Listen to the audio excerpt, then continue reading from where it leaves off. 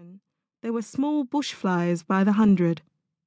They settled on the girl's face and arms and legs and lost themselves in her hair. She leaned over to pick a frond of leaves to use as a fly switch. Trilby was classified as a half-caste. For years now she had lived at the mission. There were 4 of the Comaways there, Trilby's older sister Nene, and the young ones, 10-year-old Bardi and the baby Stella, who was 6. Trilby had always hated the life, though the active rebellion of her first year or so had dwindled to a dreary acceptance. Lighted only by the wild plans for the life she would lead when she was free, she dreamed of excitement and gaiety and laughter and joyous adventure.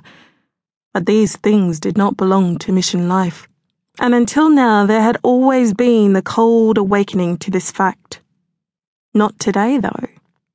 Today, she would dream as much as she liked. One more night at the mission for herself and Nene. One more night between herself and the wonder of pleasing herself what she did. Her mouth curled upward in ecstasy.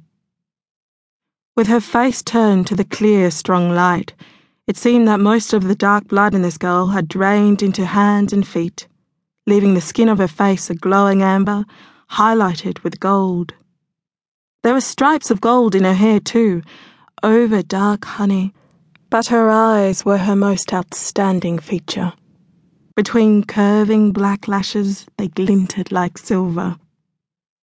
Trilby's grandfathers, both of them, had been white. The cold arrogance of one had been centred in the narrow grey eyes that Trilby had inherited.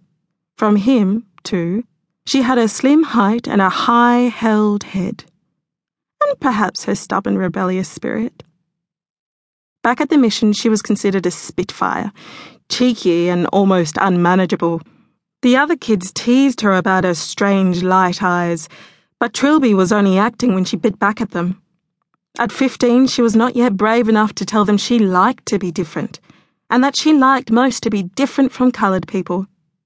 The lovely velvet brown eyes of most of the other children went unadmired. She preferred her own long, secretive eyes. She flung a careless arm across the tree and leant her soft cheek against its hard satin trunk. The sprays of delicate pointed leaves dipped and danced about her face. Across from her, in the very centre of the dry riverbed, a tortured gum grew almost parallel with the earth, but its foliage strained towards the sky, lifting and rippling as the wind drove it ever downward. The coarse white sand rose in clouds. The wind went flying through the leaves, and presently Trilby, in tune with her surroundings, flung straining arms tightly around her tree. Happiness leapt in her heart like a living thing, so that laughter was caught in her throat and strangled there.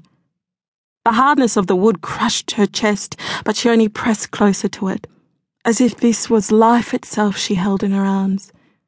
But at last there were tears as well as laughter, and the tears slipped down her cheeks and were bitter and salt on her tongue. There were 2 who sat on the steps of the schoolhouse in the late afternoon, and the faces of both were bleak and still. All the comfort Nene had to give had been given, and the boy Bardi was not comforted. Sitting on the step below her, he pressed himself against her legs, empty eyes watching the antics of a group of small boys rolling over and over in the red-dusted sand. Tomorrow Nene would be gone. There was no thought more important than that, and so it was for Nene. Tomorrow she must leave Bardi and Stella behind to get on as well as they could without her. And the more she thought of the little things she had done for them, which nobody but an older sister turned mother would ever think of doing, much less have time to do in this crowded and busy mission, the more desolate grew her thoughts. They would miss her so, and how cruel that she, who loved them, should be forced to withdraw herself from them and leave them alone. She slipped an arm over Bardi's shoulders, and when the boy looked up at her, inquiringly, she smiled at him.